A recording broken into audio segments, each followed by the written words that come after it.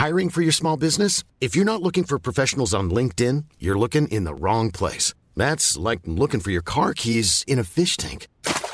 LinkedIn helps you hire professionals you can't find anywhere else, even those who aren't actively searching for a new job but might be open to the perfect role. In a given month, over 70% of LinkedIn users don't even visit other leading job sites. So start looking in the right place. With LinkedIn, you can hire professionals like a professional. Post your free job on linkedin.com/people today.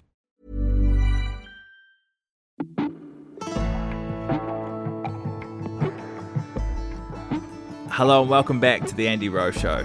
I got a tweet recently from a guy on Twitter with the handle @NorfolkNNChance. It read, "You really need to get this guy on your podcast. He's a Green Beret and served in Vietnam. What he did is absolutely jaw-dropping and makes Rambo look like a girl guide." It was a great suggestion. John Stryker Meyer was part of a special forces outfit called SOG. They operated behind enemy lines and were so secret that the White House would take 30 years to acknowledge publicly that they even existed. John is going to explain who they are, what they did, and give us some intimate details on some of their hair-raising missions. I hope you enjoy the episode. Before we get into this week's episode, a massive thank you to Manscaped who are supporting the episode. Manscaped have launched their 4th generation trimmer, the Lawnmower 4.0. Features a cutting-edge ceramic blade to reduce grooming accidents thanks to their advanced skin-safe technology. Now I feel comfortable shaving my boys, even while I'm talking to you. Manscaped are also offering us an exclusive 20% off and free worldwide shipping. Just use the code ARS20 when you visit manscaped.com. John Stryker Meyer, thanks very much for coming on the show. Well, thank you, Andy. It's a pleasure to be here. Thank you. Well, let's set the scene. So you served in Vietnam in an outfit called SOG, which is Special Operations Group, right? Can you tell me a little bit more about them and what they did? Well, that was the original title. During the Vietnam War with Special Forces, we had issues across the fence in Laos and Cambodia. Our government had went into an accord where we said we have no combat troops stationed in Laos or Cambodia. Of course, the communists agreed. They signed whatever they signed, but they didn't abide by it. So by 1964, it was obvious that they were lying. The CIA operation and attempt to monitor it wasn't working well. So they turned to the Green Berets, Special Forces. So in the very beginning, they called it the Special Operations Group, but they changed it to Studies and Observations Group, SOG, because they wanted to hide the budget for SOG in the Navy budget. So if Snoopy reporters came along and go, Studies and Observations Group, that's boring. Give me the good stuff. And they hid the war for 8 years that way. It started in 1964. It took a while to get things cranked up with air assets, teams trained. And by the time I arrived there in 1968, which was 4 years later, we had 6 FOBs. It was also the worst year in terms of our casualties. The NVA by that time had 25 to 30,000 troops in Laos, anywhere from 50 to 100,000 in Cambodia that would come across the border, attack our bases, our allies, and then they would retreat back to Laos and Cambodia, lick their wounds, move supplies south down the Ho Chi Minh Trail. So that's why they had SOG to see what they're up to, wiretaps, POW snatches, things like that. It was so secret, wasn't it, that it was completely denied by the US government for like 30 odd years. So when you joined this organization, like how did you find out? Because it's so secret. It's not like when you join the army or you sign up or you get drafted or however you make your way into the army. You don't put your hand up to join this organization, or it's not a goal that you set out to join this organization because you don't know it even exists. How did that come about? How do you get involved in this organization? Well, keep in mind, I enlisted in 1966, December. The war had been going on. By now, there had been the first Medal of Honor was awarded to Roger Donlin, who was a young captain at a Green Beret A camp. So there had been a book out, The Green Berets, which talked about Green Berets in Vietnam. And they mentioned that there were other missions, but they didn't talk about secret missions. They talked about A-teams, which was a 12-man A-team, which had an officer, an executive officer, and then there were 5 different training areas.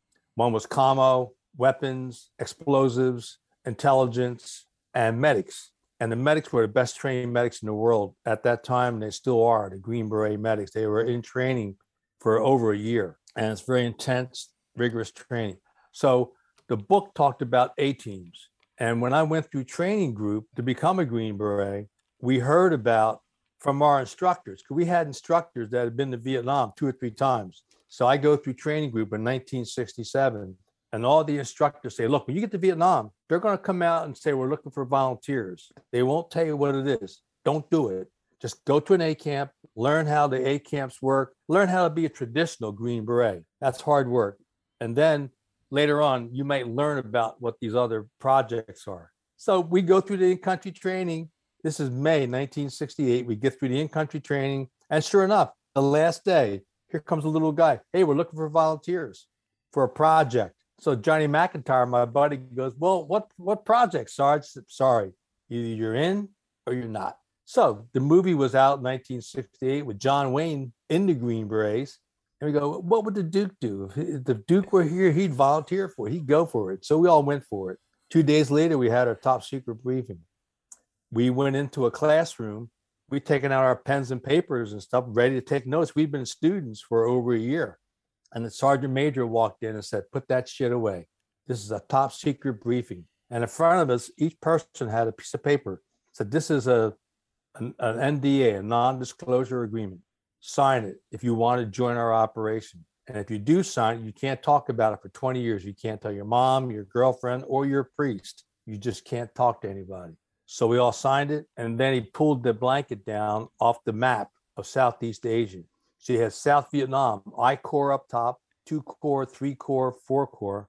To the left, going west, was Laos, and south of Laos was Cambodia. Hence the secret war. And they explained how the NVA were bringing supplies, manpower down the Ho Chi Minh Trail, which was not a trail, it was many trails that would branch off into South Vietnam.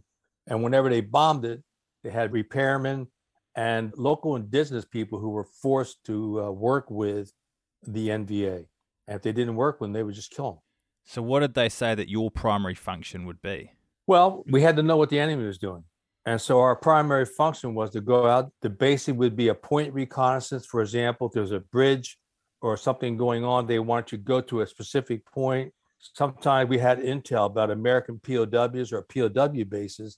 Try to go to the base, try to find it, locate it. And if you locate it, try to rescue the Americans. But they were always well defended. And I'm not aware of any of our teams ever actually getting to an NVA base. But then the other missions were wiretap. We would wiretap enemy phone lines, try to capture a POW, bomb damage assessments. So after a B-52 would do a bomb strike, they wanted us to go in to assess it, take pictures, see what damage had been done. And then we had bright light. If a recon team or if a pilot was shot down, our team would go in and get him. Those are called bright lights. And on a bright light, you would go in very heavy. No food, maybe 1 canteen of water, and the rest would be ammunition, extra hand grenades, bandages, and body bags. And body bags. That's grim. Very. What we didn't realize until long after the war was that SOG had the highest casualty rate of the war, exceeded 100% casualties. Oh my God. Did you ever find a pilot when you went into a bright light? I did not. Others did. Yes, sir. On my team, I had 2 tours of duty. And at the end of my first tour, I was back in Massachusetts with 10th Group. My team went in to rescue pilots that had crashed. And the crash was so severe that both were dead. And the engine compartment, when it crashed, came back and literally crushed the pilot and what we called a Covey rider. Covey was the forward air controller. And so the Covey rider was there. He would talk with the teams on the ground. Well, they had this, it was an O2, a Cessna that had 2 seats side by side. And when it crashed, it literally, the engine compartment came back and crushed them to death. And the team went in and they were able to establish that they were dead. They took pictures and they were under intense enemy fire.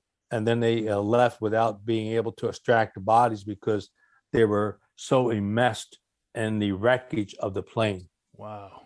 When you guys were on the ground, because I know you're completely off the radar, you were told that, if you were Corps or you weren't dressed like normal Green Berets, or if you're caught, the government would deny your existence and say, they'll pretty much disown you. Did that mean you couldn't call in airstrikes and things like that? Because you said on the movies, whenever someone gets in trouble, that they're on the phone and the napalm comes in. And how alone were you? Well, what the government wanted was plausible deniability, so that if we were captured or got our dead bodies, they didn't want anything that said Special Forces or U.S. Army or U.S. anything. So we went in with sterile fatigues, no dog tags, no photos, no letters from mom or girlfriends or anything like that. We did have American weapons. That was the premise of what we operated under. When we made enemy contact, we had Air Force, Marine Corps gunships, Army gunships, Cobras later. And of course, we flew in by helicopters, including the South Vietnamese Air Force, which had amazing, heroic, fearless pilots that were just as good. We stack them up against any Americans. I'm alive today thanks to them and to our American aviators. There's an amazing story that we'll get to later on about one of those South Vietnamese pilots rescuing you. It's a crazy story. Well, there's a lot of crazy stories in your book, and we'll pick out a few of them as we go.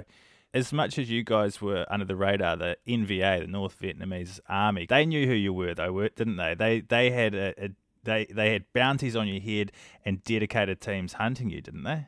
They did, yes. And by 1968, during our briefings, our pre-mission briefings, we had heard that the NVA had sappers, and these were the highest trained North Vietnamese Army soldiers that were trained to track us, to find us, and to kill the Americans. And on top of that, in August of 1968, those sappers hit our base camp in Da Nang. They planned the attack for over a year. And when they hit it on a night with no moon. And they hit after midnight. And we had also had a promotion board at that base. And they had just changed some command structures where there was more officers on that base. It was FOB-4 Da Nang. They hit, and the bottom line was they killed 16 Green Berets in one night and wounded many other. It was the highest casualty rate ever suffered by Special Forces in the Green Beret history. So we knew about the sappers. And then we had teams where the sappers would hit them. They would be wearing only a loincloth, AK-47, maybe a bandana. They would kill just the Americans. And if the indigenous people on the team didn't fight back, they would let them go. So we had a couple examples of that, where that specifically happened, where a team was hit, the Americans are killed, and the indigenous troops escaped and evaded. So by 1969, they had over a company of sappers trained. And I'm told that by 1971, they had a full battalion, which would be over 1,000 men that were trained to do nothing but hunt us, to kill us. They killed an American. They had a I Killed an American award that they got. And they also got an award, and they were heroes to the communist regime. Wasn't that a plan from the sappers, the North Vietnamese army, to leave the indigenous troops in your team alive to create almost a trust issue within the team back on base? Because you'd have these indigenous troops that were fighting for you guys come back still alive, or the Americans were dead, and all of a sudden people were saying, well, hang on a minute, those indigenous troops, why did they survive? Yeah, it was a psychological warfare. It was done that way in an attempt to create derision between the indigenous people on the team and the Americans. Now, in my case, with our team, our Vietnamese guys, South Vietnamese, were amazing, and we never had that problem, because if we got hit, they would have died fighting with us side by side. But the psychological impact of those teams getting hit like that, with the indigenous personnel surviving, you're right, it was a psychological impact. In January of 1968, they hit one of our teams, one of the first teams that came out of FOB-4. They killed several of the team members, and then one of the team members, the team leader, was wounded. They kept one American alive. They captured him, kept him alive, and then they burnt the Green Beret with a flamethrower, killing him with a flamethrower. And after they tortured him, tried to get him to talk. And they said, take that back to your people, tell them what they're up against. The same thing's going to happen to you the next time you come back. So the communists did not fool around. And like I said, we had over 100% casualties. And the way you get 100% casualties is some men had a Purple Heart is awarded to U.S. soldiers if you're wounded in combat. So some of our Green Berets had 8, 10 Purple Hearts. They had different missions. They would get wounded. So we had so many people either were wounded, killed in action, or went missing in action. So today, there are still 50 Green Berets missing in action in Laos and Cambodia, just from the Secret War. And there's an additional 83 aviators who died supporting the Green Berets on the ground. The combat was that intense, that ferocious. Did you ever get hit? A few times, but I was very fortunate. Just shrapnel, nothing like a bullet wound or some of the men losing legs or arms or fingers, things like that. You know, I was very fortunate. The recon guide smiled on me. What happens when you get hit? Do you just scream medic, or is that? Well, it depends. The Green Berets had medics. The corpsmen were the Marine Corps medics, and they were Navy personnel that were trained to be medics. And they had outstanding medics in the Marine Corps. So if we had anybody that was wounded, depending on the situation, whether they would yell for help or a fellow teammate would realize that they were hurt and begin to apply first aid, and then, of course, survive the battle, and then wait for the helicopters to come pull you out. When you first arrived at your first base, what were your thoughts? Because it was a bit of a culture shock. You know, not just the Americans and soldiers that were there. There were prostitutes everywhere as well, wasn't there? Yes. Well, what you're thinking about there was the first night we were at a safe house in Da Nang. Da Nang was 50, 70 miles from our base. So we went to the safe house, stayed there overnight because they had to arrange the flights in the morning. And so, yes, it was at that safe house that, you know, there were prostitutes. I went up for a shower. So I'm in there. There's another guy showering. I go and take a shower. And in the corner, there's this young lady down there douching out with Coca-Cola. And she was a prostitute. And there's a lot of beds up there. You heard a couple of guys being very active with their women up there. So welcome to the Secret War and continue to march. Getting into the drop zones and getting inserted into missions, you'd be jumping out of choppers a lot of the time. There's quite an interesting bit in your book where you talk about elephant grass. The picture I got, and I could be wrong, is that so elephant grass could either be a foot tall or it could be 12 foot tall. But when you're hovering above it, you can't really tell. So sometimes you might jump out of a chopper and you might have this massive drop, or you might be landing on the ground. So how did you kind of gauge that and making sure that you didn't jump out too early and when your chopper was too high? Well, we learned from other people. We had, in my first few months, we had a lieutenant that broke his leg jumping out. He jumped too soon, and they were literally in the elephant grass. So if you're going in, you try to avoid elephant grass for a landing zone. But if that didn't happen, you had to wait until you could visibly see, because the prop wars would generally push it aside enough that you could get a pretty good understanding of just how deep in you are. And in my case, because, you know, when you start to go into the hover, you want to get out. But on the other hand, you don't want to get out and break your back. So we made a point, and sometimes the crew chief would be going, come on, go. No, wait, I don't see the ground. You just had to stay in the helicopter until you were confident. So I was the team leader. When I ran the team, nobody left until I saw that ground, and I was sure that it was only, like you said, a foot or two away. With the chopper rides as gnarly as they look in programs like Tour of Duty, like do you have the music blasting and them getting sideways, or? No, Tour of Duty they had all UEs. You know, this is another one of our culture shocks, because we went through all our training with Americans flying UEs. They had experimental aircraft. They had Chinooks. At that point, the CH-53 Delta models had come out, but they were going to the Marine Corps. But still, we were trained up on those different helicopters. So when it comes time, after we leave our safe house where all the whores and everything were, we go up to the airport and they take us there and drop us off. And they say, there's your ride.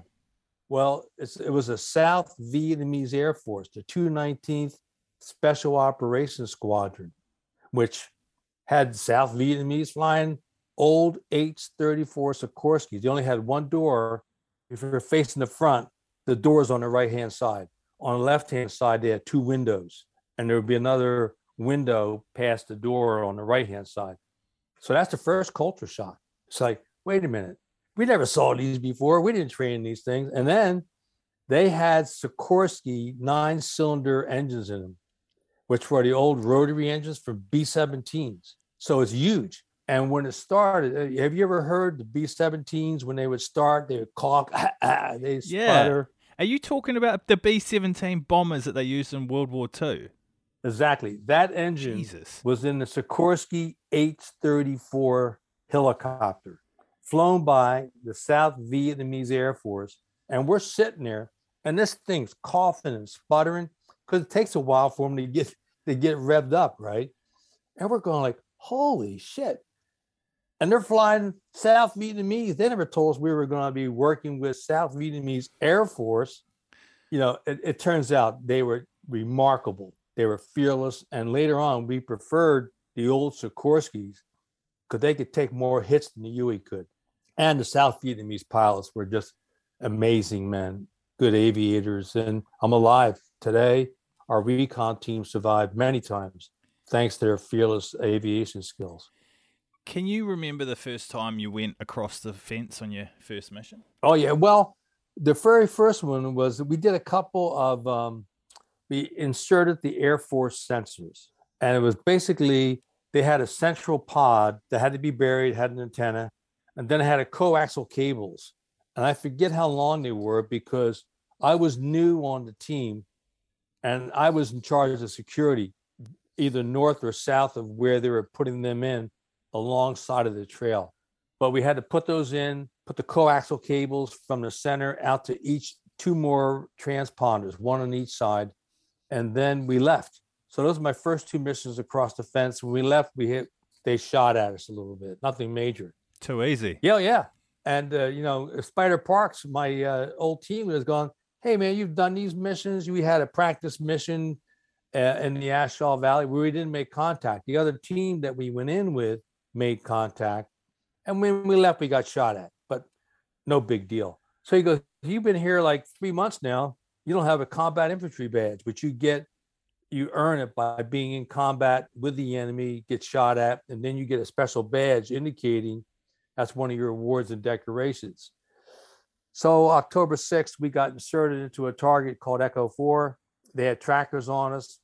The very next day, we had trackers again. And then about 2:00, we made contact. And this was heavy contact. By trackers, you're talking about NVA sappers tracking you guys, they know you're there, they're trying to hunt you down. Correct. I don't know if there are sappers or not, but they had trackers. And in Laos, they could hear our helicopters come in, so they would know generally where we were. And our first thing, when we got on the ground, we tried to lose the trackers. Well, somehow they located us, and they were tracking us the second day of that mission. So about 2:00 on October 7th, 68, we climbed up a small knoll, and they hit us around 2:00 with a wave attack. But the knoll was such that when they came out of the vegetation, we could blow them literally back down the hill. And they could only bring so many people at one time. And we were in contact for a couple of hours until we made radio contact with tactical air and got air cover. And then we had gunships, A-1 Sky Raiders with napalm runs, 500-pound bombs, fast movers, which were the F-4 Phantom jets. They would make gun runs, Gatling gun runs, or weapons or bombs.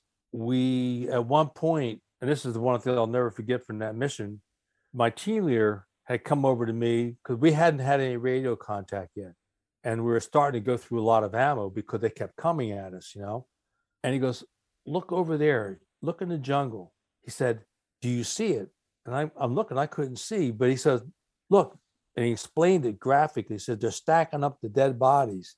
They're trying to stack the dead bodies up so they can get on top and shoot down at us. And I was like, WTF? Yeah. So that was like, and welcome to the war, baby. That's when you realize kind of you're fighting against a different breed of enemy, aren't you? Absolutely. what we didn't realize was that the North Vietnamese, they were told that we were there like the French, that we were there to take over their land. Well, we weren't. We're just supporting South Vietnam, even though they may have been a corrupt government. All of my people on my team, they were willing to die fighting for a corrupt government before they would live under the thumb of communism. Wow. What were the odds? So, like, how many of these guys trying to attack you when you're up on the knoll, and how did you blast them back down? Like, what were you using before, like, for those couple of hours before the air support arrived? Well, we had a 6-man team, 3 Americans, myself, I was the radio operator, assistant team leader. Don Wolkin was the team leader.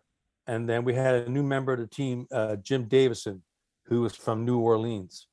And then we had 3 South Vietnamese. Phuc was our point man. Sal was our Vietnamese team leader, our counterpart to Don. And then we had Hep, our interpreter. When they hit us, they came at us from one side of the jungle and from the 2 others, not the full side, but like you figure a front and maybe another 90 degrees on each side. But they kept coming, but they could only bring so many bodies. And a lot of times you would hear them in the jungle first when they'd open fire on us.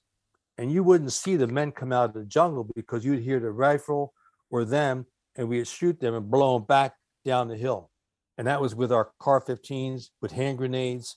Later, we put out a couple of Claymore mines. When the helicopter finally came, we were in Elephant. They found a place where the helicopter could hover for 10 minutes. It was the South Vietnamese Air Force. Captain Tin was the pilot that day. And we had about 10 yards of elephant grass to go through. And it took us close to 10 minutes to get through it. And during that time, he hovered there.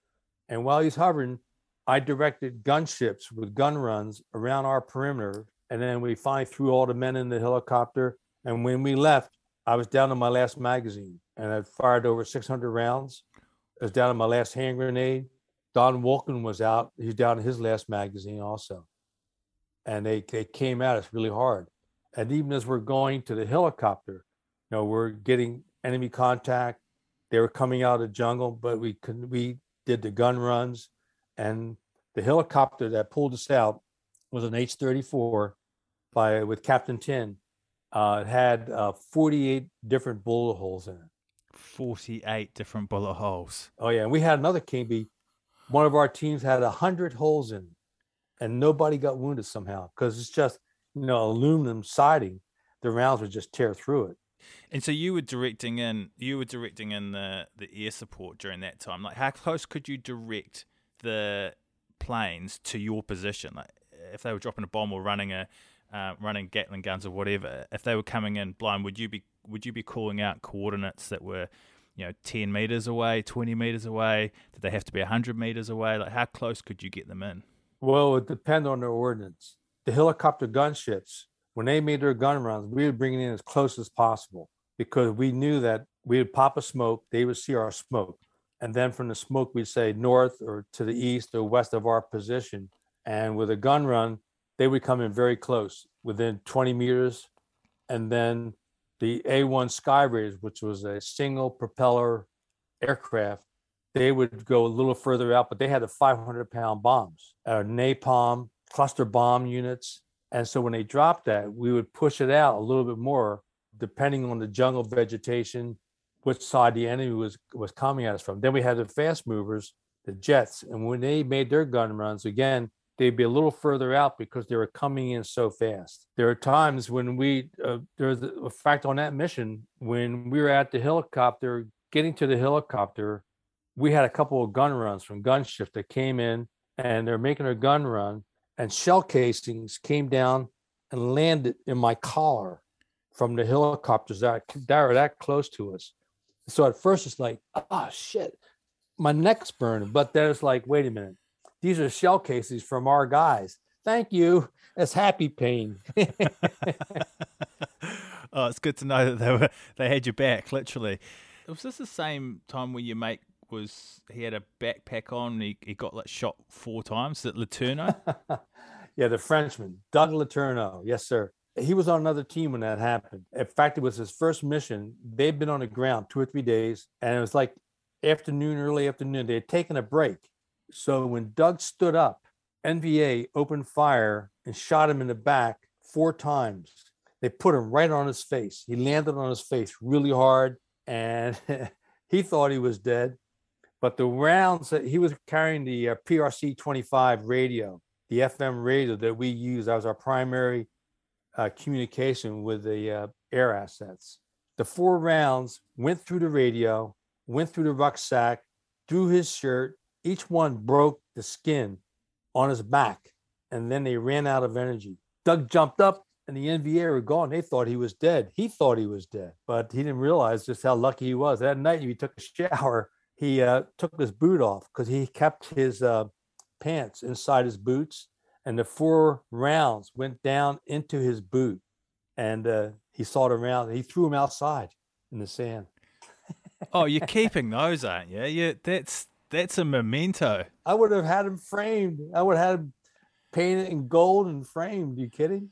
Yeah, I would have had them dangling around my neck or something, so people ask me the story, so I could retell it. Oh, these dangling around my neck. Oh, yeah. Well, so I was in Vietnam and got shot 4 times. Don't worry about it. Yeah.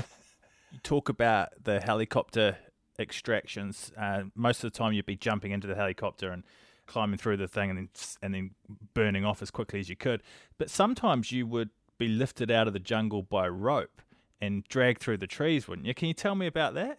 Because getting a landing zone was difficult sometimes, particularly when the enemy would attack us. We would not have a landing zone big enough that a helicopter could come in and land. Or we had triple canopy a lot of times, which is 150 feet in sheer vegetation with 3 different levels of jungle vegetation, trees, growth, vines. Even if you had a hole that a helicopter could get down, you had to have enough maneuverability and room to carry the weight to get out of that 150-foot hole to get out. So we developed a technique of extraction by rope. So the very early days, the Americans would carry a 6-foot piece of rope. You would put that around your waist and you tie it down, and then you have a D-ring that you hook into the knot. And then they'd have a 150-foot piece of rope with a sandbag on it and 1 D-ring. It would come down and you would hook into it, that D-ring. And then we carried a D-ring on our shoulder that we had to hook into. And so that way, if you got shot or if you hit a tree, you would stay on the rope. And yes, there was a lot of times where they would be lifting us up. Instead of going all the way up to 150 feet to get us out of the jungle, they would be taking gunfire and they would leave. And then those of us on the rope would become human pinballs, ricocheting off of trees. We lost the Americans that way, and some Vietnamese team members that died when they were getting extracted that way due to the sheer force of being impacted by a tree on extraction. It seems almost comical thinking about humans being dragged through the trees, pinballing off. Of course, it's like, it would be horrific if you're on the end of that rope. Oh my goodness. There was an incident where you almost died, wasn't there? There was. I had repelled into a target. And on the way down the rope, I could hear people talking to each other, which means we're compromised. So when I got on the ground, I signaled the mission was off. And then I unhooked, helicopter left. And when I was down there, the people were talking back and forth. And then I saw an NVA soldier. I had a brief exchange of fire with him. And I don't know, I shot an M79 round over there. And I think I got him with that. But they came back to pull me out. They dropped the rope down. I hooked in. They were shooting now at the helicopter. So the helicopter took off before I could hook in my D-ring here. And as I'm coming up, I'm holding on to the rope with the crock of my arm, and I'm shooting at the NVA. Now I can see a couple NVA soldiers shooting at us. And then I had thrown the hand grenade down, M79 round, went through the magazines, and I got pulled through some of the treetops. So I did a little ricochet, did my tilt thing, bouncing off the trees and stuff. And then when I came out, I hadn't hooked in yet. And because we had bounced around on the trees, the crux of my arm had been bloodied from the impact and just from the rope rubbing against it. So I traded arms, that got sore, and the helicopter went up to around 5,000 to 6,000 feet, whatever. And so I went to change arms. and I got hit an air pocket and it flipped me upside down. All my web gear and my backpack, as I'm upside down, it all came down on my throat. And all of a sudden I couldn't breathe. And all I had was the Swiss seat hooked to my D-ring that's hooked to the 150-foot piece of rope. And I'm signaling to Henry King, who was on that mission with him. I'm signaling to Henry, get that chopper down, you know. And the rope on my leg slipped down to my knees. And I had my knees spread, and then it slipped further to my feet. I had my feet spread like a New York City hooker, just hanging there upside down. All the while, I'm losing. I'm getting ready to pass out. I had my life flash before my eyes. I had my girlfriend from kindergarten, Dolores. I saw her. I saw the front page headline that said, "Local boy dies in Vietnam." Well, it's a lie. I died in layouts. And I was concerned about the inaccuracy. And I could see the front page of the newspaper. It was below the fold. Because in the early days, everybody from Trenton, New Jersey who died in Vietnam was above the fold because the local boy dying in war. So I was pissed about that. And other things I saw. Then I passed out. And I thought I may have felt elephant grass. And Captain Tuong, the South Vietnamese Air Force pilot who was flying, had been descending, but I didn't realize it because I was getting ready to pass out.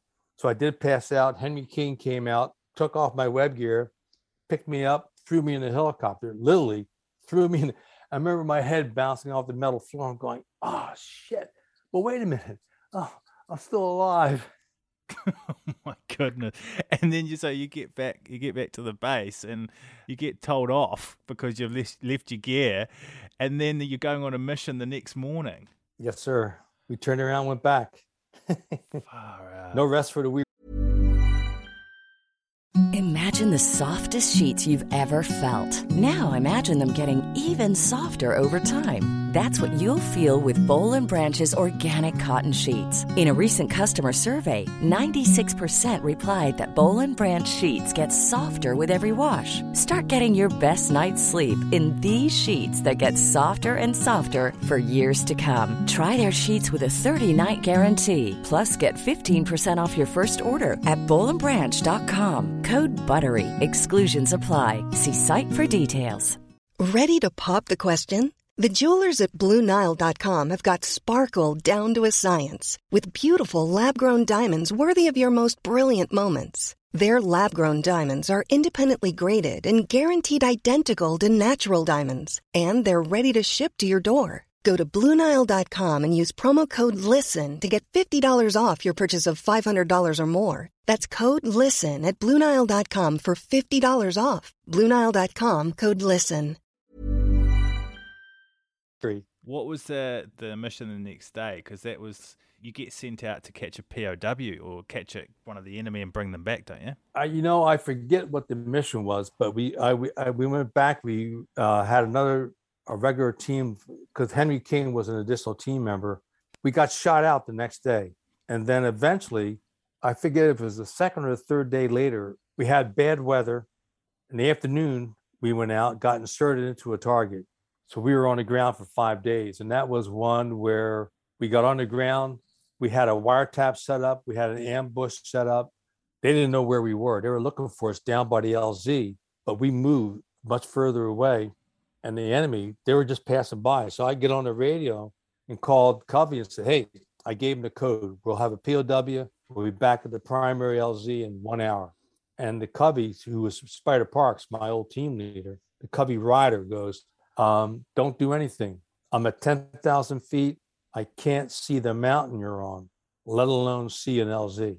And during that brief time that we were on the ground, the weather was socked in. That led to us moving into the night. We went up a stream bank, and at the end, we went up a little embankment. And that's the night where the NVA came by and touched my boot. Yeah, so you guys went up the stream because you were being hunted by the NVA that had dogs. So you're trying to lose. Because at one point we could hear the dogs coming, and we knew eventually they would get our scent from the LZ, and they would follow to the ambush site, and then from there they'd follow us. So when we came to the water, I had the team go in and then do false tracks off of the water to slow them down, and then we put down a patterned mace black pepper. So when the dogs hit that with their nose, that would foul their nose. And that night we moved for maybe an hour or so in the dark up that stream bank because Sal, my counterpart, because now I'm the team leader. This is November 68. Sal had climbed a tree and said there were hundreds of NVA with lanterns and we could hear the dogs coming for us. And they were looking really hard. But we were able to stay far enough ahead of them that we got up and were able to climb that embankment. And so that night, 2 soldiers went past us in the stream and they ran out of fuel in their lantern. So they turned around and came back and they're walking down and I could hear them talking. And then Hep, my interpreter, coughed right when they were right alongside of me. And I'm facing the stream. So we had 8 men. The other 8 men were in a circle, but I'm facing the stream. And this is where he crawled up. And only when the wind moved, he would move. Him. Finally, he touched my boot. I heard him go, I could hear him catch his breath. And I'm sitting there with my feet up, like pointing my gun. If he had moved too quickly, I would have just shot him. But he didn't move. He waited until the wind moved. Then he backed down. Whenever the wind moved, he would move down the hill. I could hear him moving. Got in the stream. He went that way in the morning at first light. Before first light, we got the hell out of there. So just to clarify, he touched your boot. He was that close to you, but he didn't see you. Right, because it's so dark, you could do this, and you don't see your hand. You could feel the wind, but you can't see it. And that's how dark it was with triple canopy at night, and it was raining. You mentioned one of your guys climbing up a hill and seeing all the lanterns and things. So there were a lot of NVA around you. But then, didn't you guys come across some Russians? Yeah, a night later, because after that incident, the next day we climbed that mountain to avoid the enemy. And we didn't want any contact because, Covey had flown over and said, hey, we're still socked in. We can't even see the mountain you're on. So you wouldn't be able to call in the air support. TAC air, right. And if we made contact, they couldn't get the helicopters in to pull us out. So they told us, get high and just avoid contact. Well, that second night, we were up there several mountains away. A side of the mountain lit up with lights. Looked like in the jungle, looked like Broadway to us. And the Russians flew in aircraft that they were doing resupply to the NVA soldiers that were there. And I could hear the Russians talking on the radio. So we called for TAC air, hoping we could shoot those Russians down. But TAC air sometimes is like the police. They're never there when you need them. Wasn't that like the first actual confirmation that the Russians, everyone knew that they were supplying the North Vietnamese army, but that was the first confirmation that you actually knew they were in there working alongside them, right? Yeah, we knew they were there, and we also knew that they had trained the North Vietnamese Air Force, the Communist Air Force, how to fly.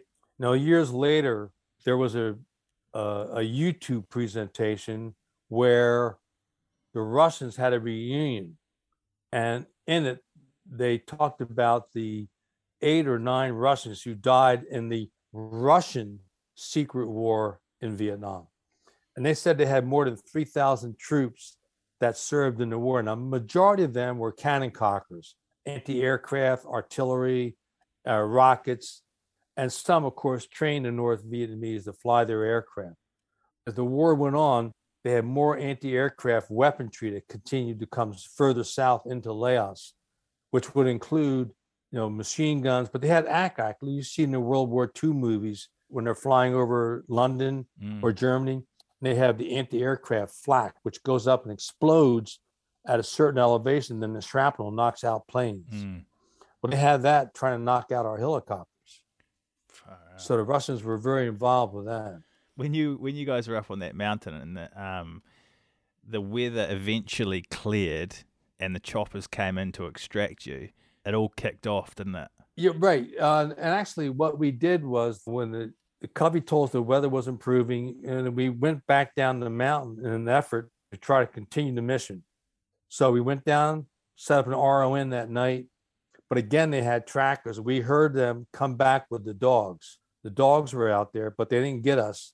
And then in the morning, this was our 5th day on the ground, I had a tooth that broke when I was eating one of my meals. And we asked for an extraction. Another team made contact. So they delayed pulling us out. And then when we got time to be pulled out, the NVA came hard at us and at the air assets. And we went out under heavy enemy fire, went back. They pulled my tooth out, went back to my team, cleaned up, and then we got another target next day. That target the next day wasn't any ordinary target, though, was it? No, they kept us busy. This is quite a famous story about 3 missing divisions of North Vietnamese army. So we're talking around 100,000 soldiers. No, only 30. Okay, so let's not get too Hollywood on it just yet. So we're talking about you going in to find 30,000 missing enemy soldiers. So you're not just trying to find any odd sort of camp or anything like that. You're trying to find guys that want to kill you, 30,000 of them. Talk me through that. Well, at that point, we had been, our team was sent down to FOB 6 at Ho Nuc Tao, and their missions were in Cambodia. So we had been used to layouts, which had the mountains, triple canopy. Here, it was more flat. It was Cambodia, maybe double canopy, some places had triple canopy. And the rules of engagement, we had no A1 Sky Raiders.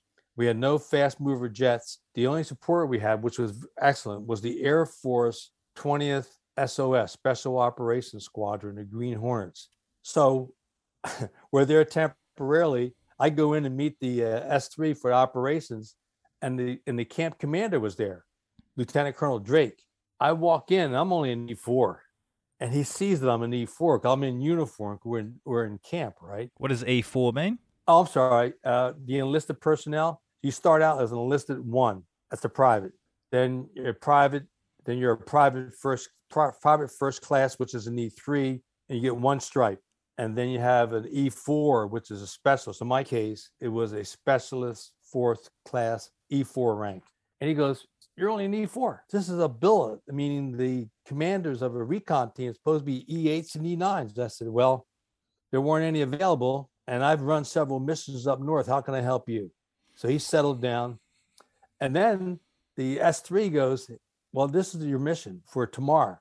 We're trying to find 3 NVA missing divisions, the 1st, the 3rd, and the 7th. And we can't find them. CIA lost them. DIA can't find them. And who else knows who else was looking?" And I was stunned to think that they would lose 3 NVA divisions because each division had 10,000 men. So this is Thanksgiving Day. And so we were up studying late into the night, looked at photographs. The commander was there. He says, "Look, tomorrow's Thanksgiving, Before you go on that target, I'll send you out a Thanksgiving dinner. So you guys get in the target, find these guys, and come back. But just in case you stay overnight, we'll give you a Thanksgiving dinner." Oh, okay, cool. So the next morning, we're up at first light. We fly up to the base. Before we launch, here comes a helicopter with our Thanksgiving dinner. So we had turkey, mashed potatoes. It got filled up. Lovely. And a few hours later, or whatever time frame was, they inserted us into the target. And so this is Cambodia. It was flat. There was thin vegetation. So you could see 100 yards, maybe 150 meters easily. So we moved for a while. We came up to a base camp. The recon guys had smiled on us because we walked in, there were still fires burning, and one fire still had a pot on it. And the Vietnamese on my team felt that one of the divisions had just left and another one was coming in. So we found the base camp, and at some point, Sal pointed out that from the south, there were NVA soldiers, full uniform with hats, AK-47s, running at port arms, coming back to the base camp. So we began falling back towards the LZ. I called for an extraction, said, "Hey, I need gunships down here. We found some NVA. We're not quite sure where they're from." The first NVA came at us from the south. Then there was more that came from the north. So we assumed that the point and the tail elements were coming after us. So we're doing a tactical withdrawal, firefighting, shooting our M79 grenades. At one point, we put down Claymore mines with 5-second fuses, put it up against a tree. The Claymore mine has like 450, 500 ball bearings. It's anti-personnel mine. So we pulled a fuse, and then we would withdraw back. It would explode, and it slowed down the NVA coming for us. And then the Air Force came back. They made several gun runs, and they were able to pull us out. only by the skin of our teeth. Jesus. It was hairy. Had they not come, they would have caught us and they would have overrun our ass. No question about it. Because they were coming at us heavy. But the Claymore mines or M79s or hand grenades were able to slow them down enough that the helicopter get in. And that helicopter came in quick. We were on it and out on one chopper. We didn't do 2 helicopters. When you're on the chopper, are you still firing your weapon? Absolutely, because the area the helicopter landed in the ground was still moist because it had been raining a couple of days prior. And when the NVA would come out, they're running like Port Arms. And when they would come out of the jungle. How many of them? Well, in this case, I only saw 3 or 4, but there were 2 that were right in front of me. Me and a door gunner were side by side. And when they came out, they would see us and they're trying to stop with their feet. And they were stopping so hard that clumps of mud from their boots were going up into the air, hitting the propellers. And they're trying to come around with their AKs. And me and a door gunner would hit them and literally picked their bodies up and just blew them back into the jungle. And that's happening as we're leaving. My other teammates said there were others coming out of the jungle that they saw that I didn't see because I was focused on the guys coming right at us. So we left, got back to the Air Force base, and they go, "Hey, you're right on time. Let's have some Thanksgiving dinner." So we went in, had Thanksgiving dinner with the Air Force.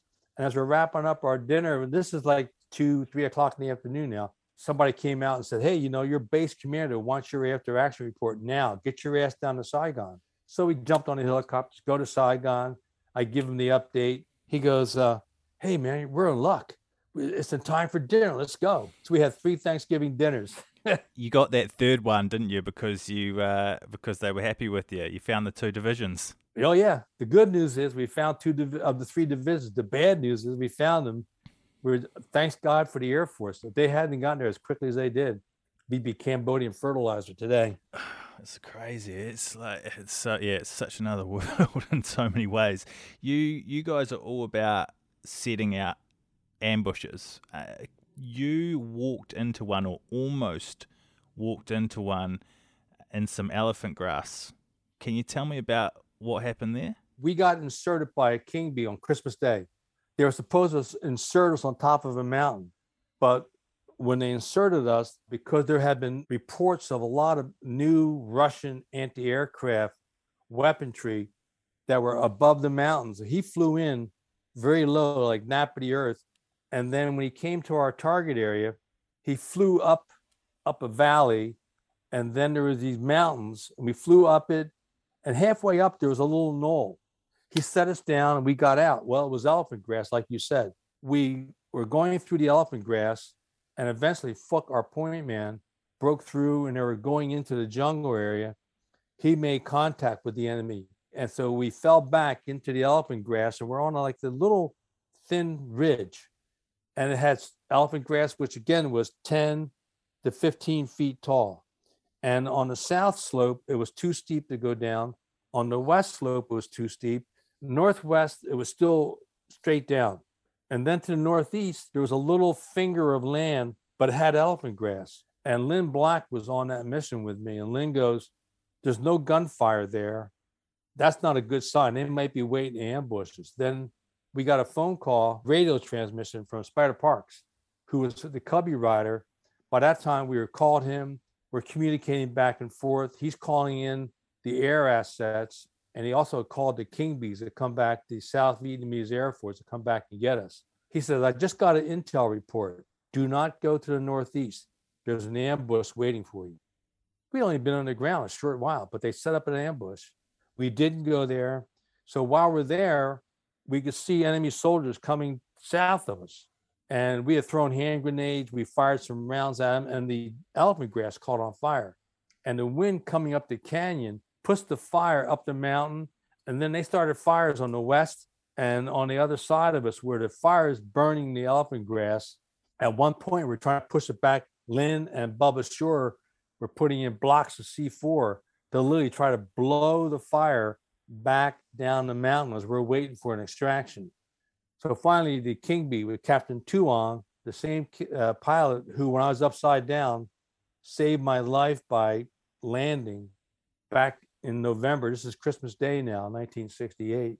He came in, and he flew from the top and he came down sideways, and we're on the ground. I looked up, I could see Captain Tuong, and I go, for the first time, I felt a sense of relief because he saved my ass before, and he saved our team another time in between all that. So the prop wash blew the smoke and the flames back. We jumped on the King Bee. As he lifted off, the hill became consumed in fire. And of course, they were firing at us in the helicopter. And it was like, Merry Christmas. So we got back to the base that night. The follow-up for me on a personal basis was I had a shower and I heard some cheap little radio playing, Silent Night. And I'm sitting there going, I'm thinking about, well, that's right, it's Christmas. I forgot all about it, Thought about past Christmases and my family in New Jersey. I really said to myself, I wonder if you're going to see your birthday. So this is December 25th, 1968. My birthday was January the 19th. We had so many close calls. I was wondering if I was going to see a birthday number 23 or not.